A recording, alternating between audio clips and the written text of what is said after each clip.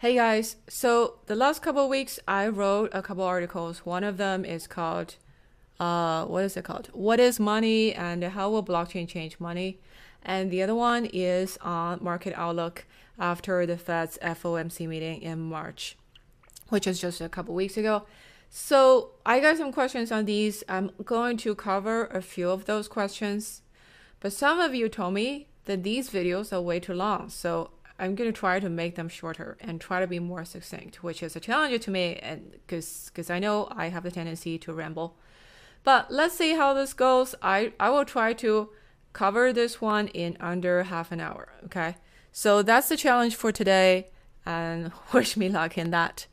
The first question from Adiyogi.Soul: will government stop that from happening because they want more control on economy and money supply?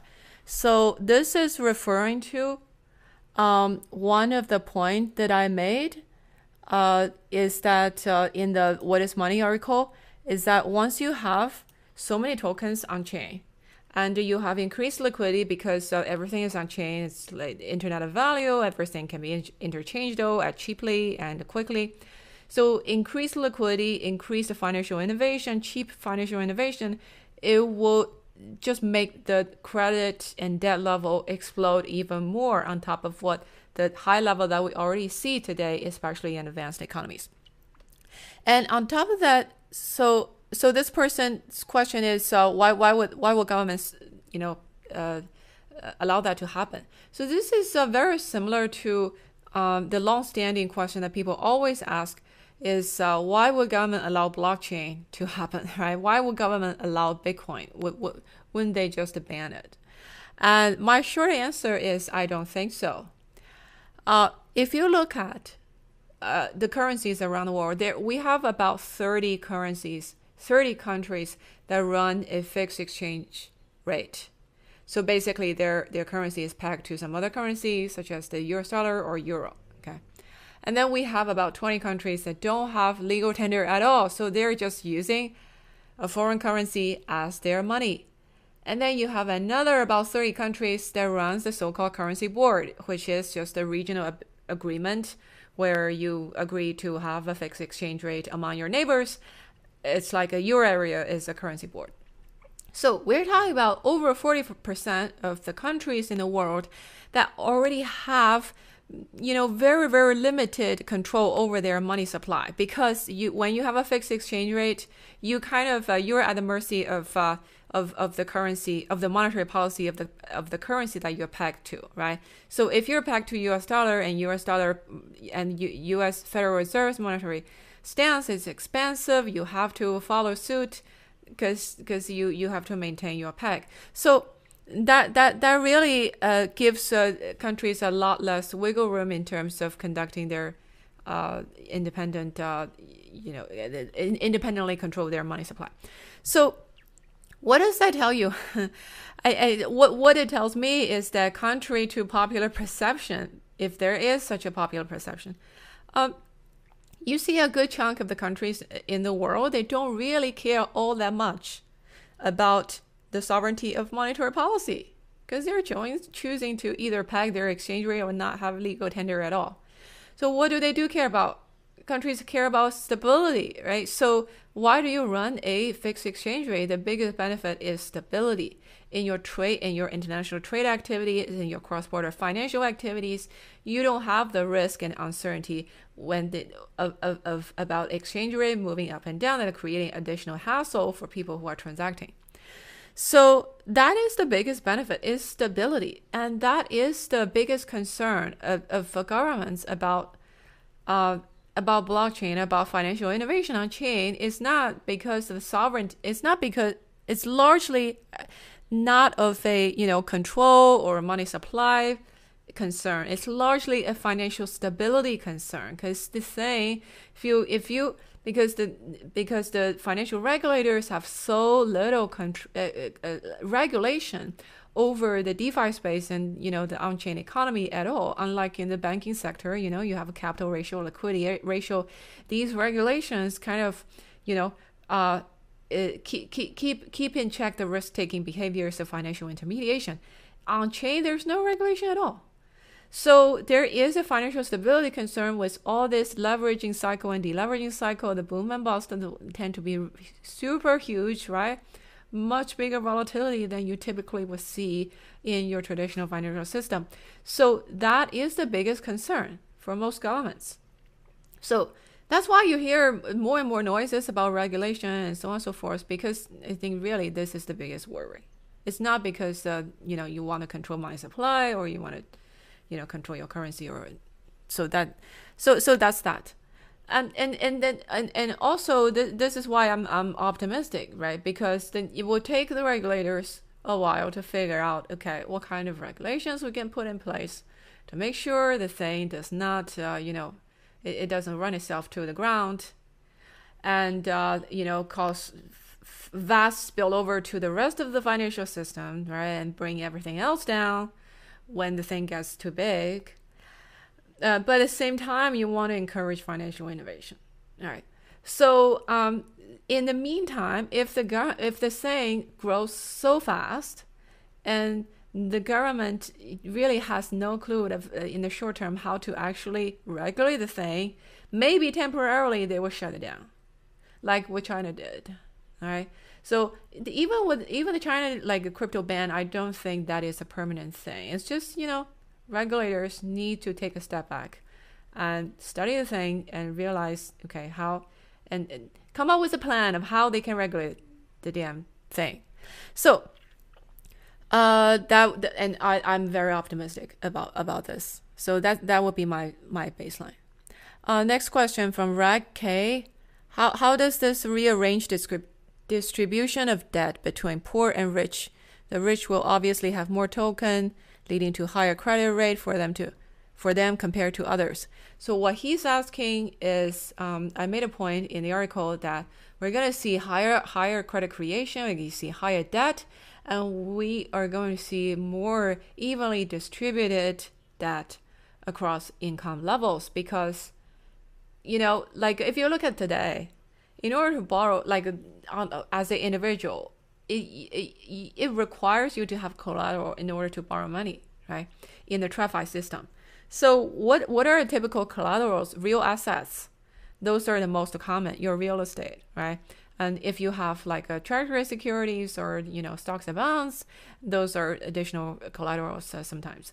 But really, the real assets, real estate, is the primary collaterals of collateralized borrowing for individuals. So that means if you have assets, if you have real assets, meaning the rich people, right, then you are in a better place to borrow. If you're poor, you don't have collateral, so nobody will lend you money. In that sense, and in a low interest rate environment, as a rich person, you have collateral, you can borrow, and you can arbitrage. You can borrow cheap and invest in assets and make a lot of money. And that aggravates, income inequality, wealth inequality even more, right? So the difference here is with on-chain, even if you have, because it's divisible, right? It's not like a house. It's a one house. You have to buy the whole house. You cannot just buy, a few square meter of the house. When it's on-chain assets, it's divisible. You can have 0.00001 Ethereum or Bitcoin. That's still, you can use that as collateral to borrow some money. So in that sense, that entry barrier of borrowing is so much lower compared to in the TradFi system. I'm talking about collateralized borrowing and lending. Okay, so in that sense, it's going to tilt the distribution of debt towards the more even distribution across income levels, because the entry barrier of borrowing is so much lower. But this is not going to be a communist society, guys. This is not going to, of course, rich people have more tokens so they can borrow more. Of course, that goes without saying. But still, compared to TradFi, this is, I think, a more equal distribution. Next, Alpha A. Glad you're covering GameFi. I don't know why he's asking GameFi, talking about GameFi, because I don't remember I covered GameFi in the article, but he's saying GameFi is kind of it will allow you to weather a downturn because everybody still plays a game in economic depression, right? So So that should allow I think his point is that should allow the GameFi or gaming sector to perform better even in a recessionary environment. I think this is theoretically true. Behaviorally, yes, people will play game in downturn as well. They probably play more because you have higher unemployment, and it's allow you to make some short-term cash, right? In the play to earn economies. But the thing is, in reality, all the crypto space, all the risk assets in crypto are highly correlated. Even Bitcoin and web3 tokens, they're supposed to be, two very distinct, different types of assets. One is a commodity, like a gold. The other one is like a tech stock. They theoretically very different, but in reality, token prices are all very highly correlated still. And there's barely this distinction of sectors in the crypto economy. So we're just only starting to have those because we're still so early, right? So at this stage, I don't think it's going to make that big of a difference whether you are DeFi, GameFi, gaming, NFT, whatever, or Bitcoin. When the market liquidity reduces, everything going to tank. And when you're in the boom, everything rises. So I don't think we're there yet in terms of differentiating. Okay, like in traditional equity investing. Okay, in a downturn, I invest in maybe the secular stocks, value stocks, and in the upturn, easy money environment, I invest more in growth stocks. I think that kind of thing will come later to crypto, but we're not there yet. Next question from the Zero Particle. You missed the most important one. Luna buying BTC to back UST. Okay. So I think this is a question on the other article that I wrote last week, which is about the market condition after the FOMC meeting, right? So FOMC had another meeting middle of March, and Fed raised the interest rate 25 basis points, and market rallied, both stock and crypto afterwards. So also it's pretty much clear that at least the Federal Reserve gave the message that they're going to keep raising probably 50 basis points for each meeting going forward throughout this year at least. So that is the message that they gave, which is a much clearer message compared to what we had in December. So why did market rally after that? If you remember, if you watched some of my previous videos, a few videos before this one, I talk about, okay, we had a market sell-off in risk assets in since last quarter of last year and also this year, right? For the large part, I think because people are trying to front run the Fed, because people see monetary tightening coming, interest rate going up, liquidity going to be short. So it's in anticipation to that kind of more harsh environment, market sell-off. And there is also to some degree of financial condition tightening, like a actual tightening in the market, because we have higher inflation, we have higher commodity prices. So all those things squeeze liquidity, right? And we had the bad news of Ukraine, Russia war, increased uncertainty about global growth. That kind of all of those things is causing some degree of tightening of financial conditions already, even without actual Fed raising rates. But that tightening is it's not nearly to the extent that will justify like an over 20% sell-off of NASDAQ in, I think, a little over a month, right? So that was a very big sell-off. So that's why I said in previous videos that in large part, I think that is in anticipation of Fed actions that's going to take place in the future. However, because the market condition, liquidity conditions is actually not bad. It's not because remember we haven't tightened yet. It's just a some degree of financial condition tightening, but not a huge one. So that it's actually so I expected there will be a mean reversion event, which means like the market will rebound from this essentially deviation from the sell-off that's much bigger than the fundamental would justify. And so to me, this rally after the Fed meeting is that mean reversion, because now we have the Fed coming out with the first tightening. It's 25 basis point. Now that uncertainty is gone.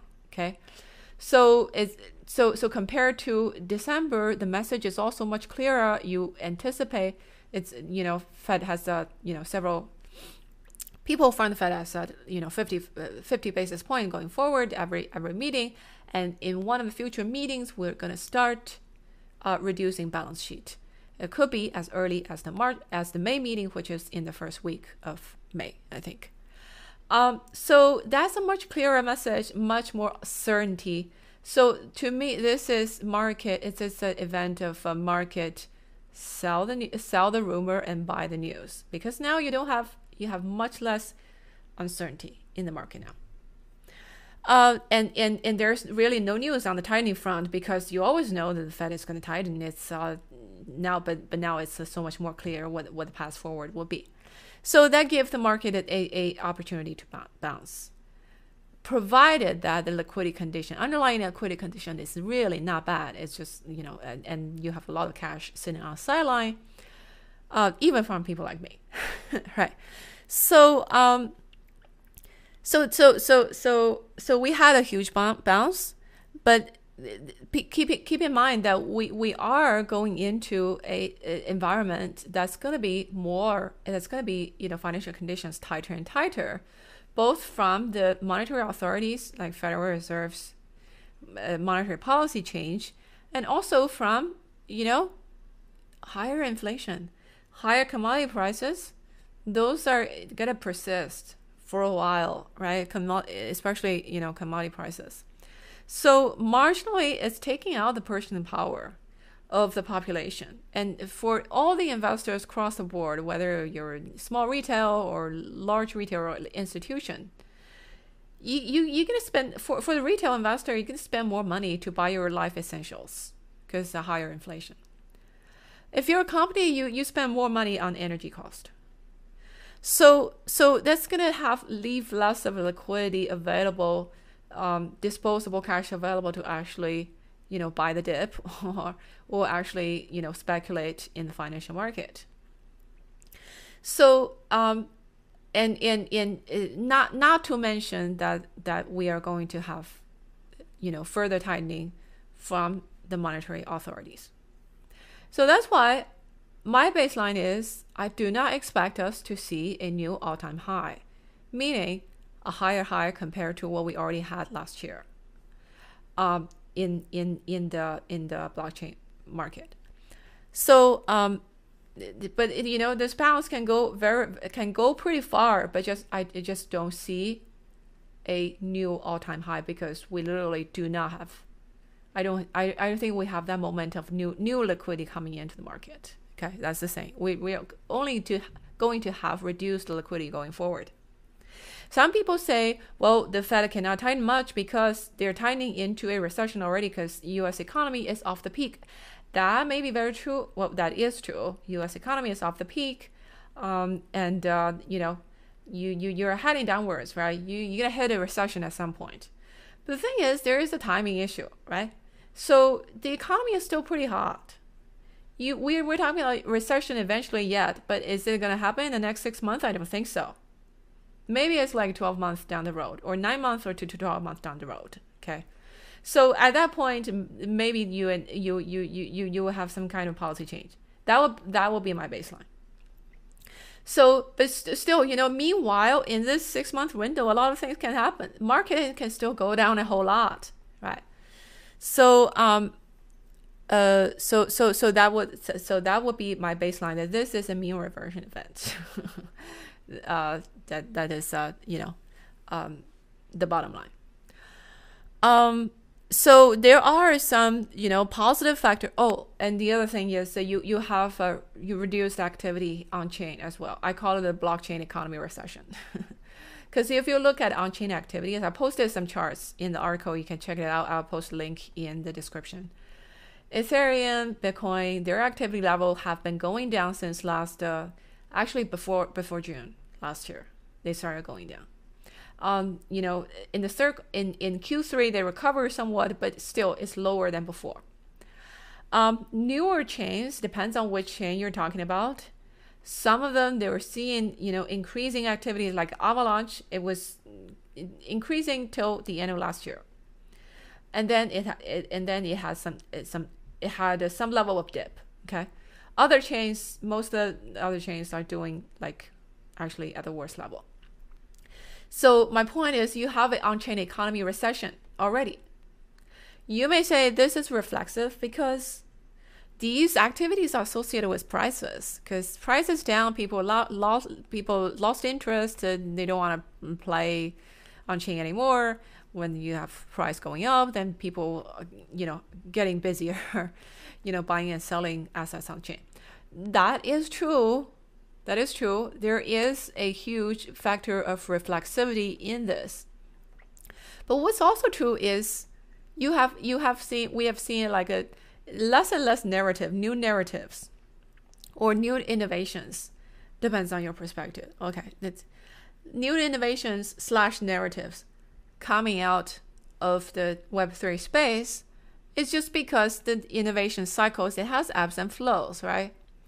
So we had a bunch of innovations 2019, 20, or even early 2021. But after that, it's all the new things coming out, it's pretty marginal because it take a while for new breakthroughs to happen. So that's just natural, right? So less of a fundamental trigger to the industry in the past few months. Going forward, I don't see this change immediately in the next few months either.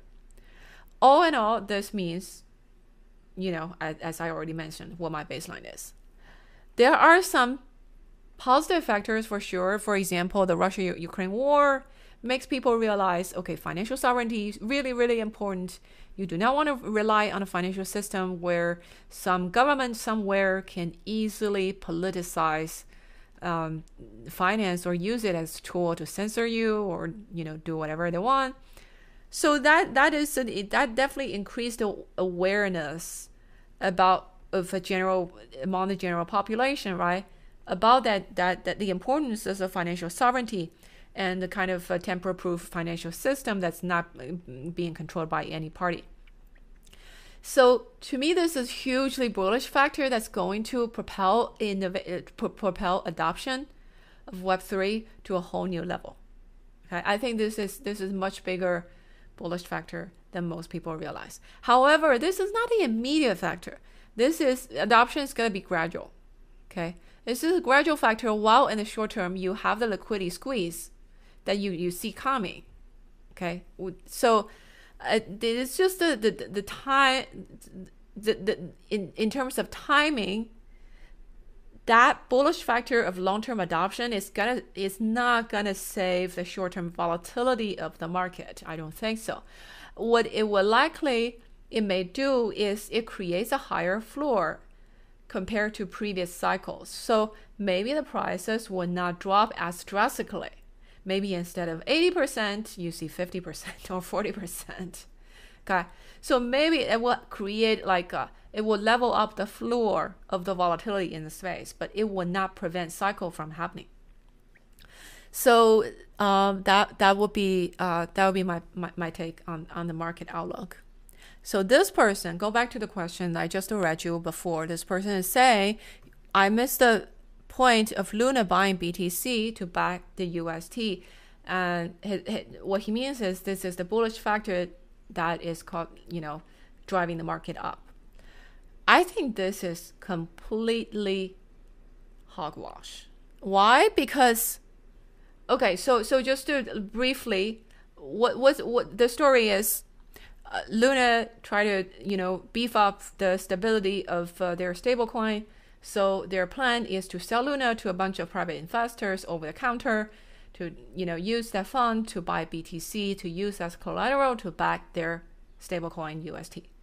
So that's the story, okay? So, but you look at it, where does the money come from? Where, who are the investors that are buying those Luna, okay? In participating in the fundraise. Warren Buffett is not buying this fundraise, okay? So what I mean is people who are outside of crypto, they're not participating. It's not like people outside of crypto participating in the fundraise. Those investors that are buying the OTC Luna are insiders in crypto space already. Their liquidity is already in crypto, okay? So what is fundamentally driving the whole industry, the market cap, the whole industry is new funding coming into the space, okay? And this does not involve any new funding at all, because you have existing investors already, OG players in the space. All their liquidity is in the space, okay? So this is not new money flow into crypto. It's just a redistribution among different tokens. And on top of that, it's an OTC deal, so you're selling Luna at a discount, right? So although it's vested, right? The token is being gradually released over 4 years. So it's not like I buy the Luna over discounted on OTC and I directly flip it and sell it at a higher price. So but the thing is, essentially, I'm still buying this at a discount. Okay, so this is essentially I committed less. It took me less actual capital to buy the token than what the actual market price would require. So does that sound similar to something that to me this is an analogy of, that's why on Twitter I said this is an analogy, you can think of it as a leveraged play, because the same deal. When you take on leverage, what happens? You commit less capital compared to buy this asset.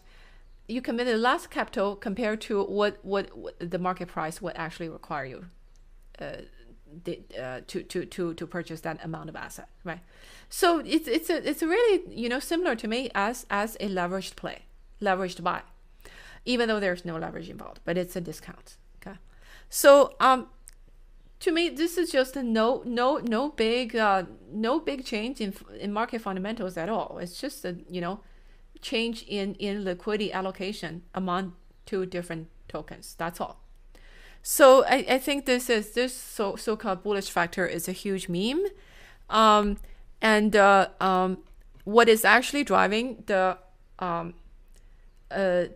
market rebound are the factors that we have already talked about earlier. So yep. How are we doing on time? We are at 28 minutes, 22 seconds right now. So not bad, Tasha. We did it.